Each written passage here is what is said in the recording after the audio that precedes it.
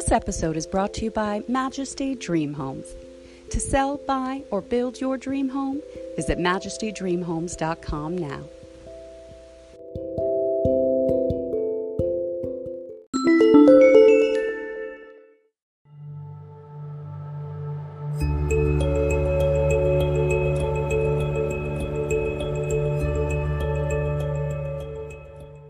Hello, beloved children of God. We are back with Scripture of the Day, reading Ephesians 5:31.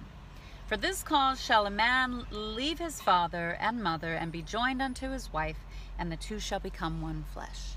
You guys, this is a mystery, because when you consummate marriage and you have sex, your spirits become one. Because sex is not just a physical act, it's a spiritual act. That's why people who are in fornication and they have boyfriends and just random lovers, they are severely hurt and heartbroken. That's why divorce is so painful, you guys. And God hates divorce. That is not his will for us. Okay? It's just because of our hardness of heart. No, if you make a marriage vow, you must commit to your marriage vow. But you must be led by the Lord so he can lead you to the one he created for you.